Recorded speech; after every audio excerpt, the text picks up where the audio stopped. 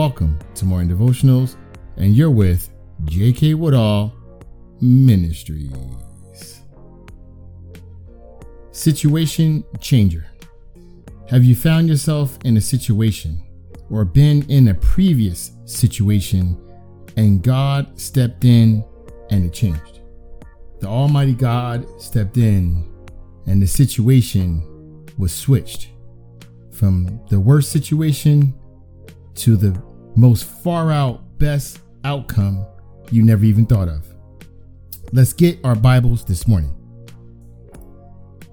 Let's turn to Genesis 30, and we're going to start at verse 22. This morning I'm reading out of the King James Version. And God remembered Rachel, and God hearkened to her and opened her womb. And she conceived and bare a son, and said, God hath taken away my reproach. And she called his name Joseph, and said, the Lord shall add to me another son. Amen. So Rachel, as you recall in the Bible, was very attractive. However, she had a dilemma. She was barren. But God hearkened to her. So as Rachel continued to pray, God heard her prayer and opened her womb so she can bear a son. It came out of nowhere.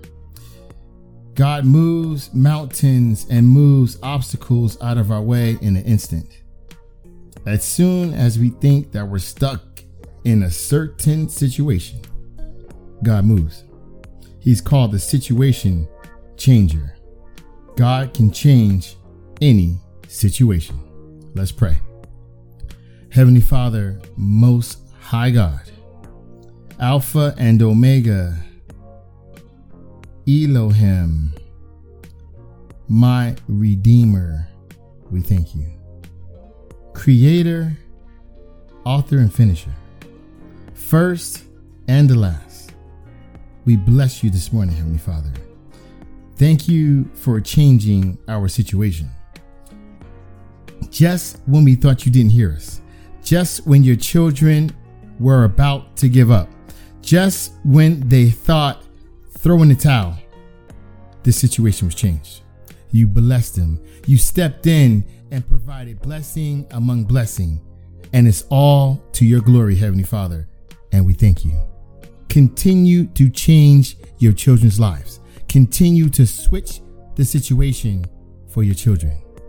All for the good and all for your glory, Heavenly Father. These and all things we ask for in the powerful name of Jesus. Amen and amen. Situation changer.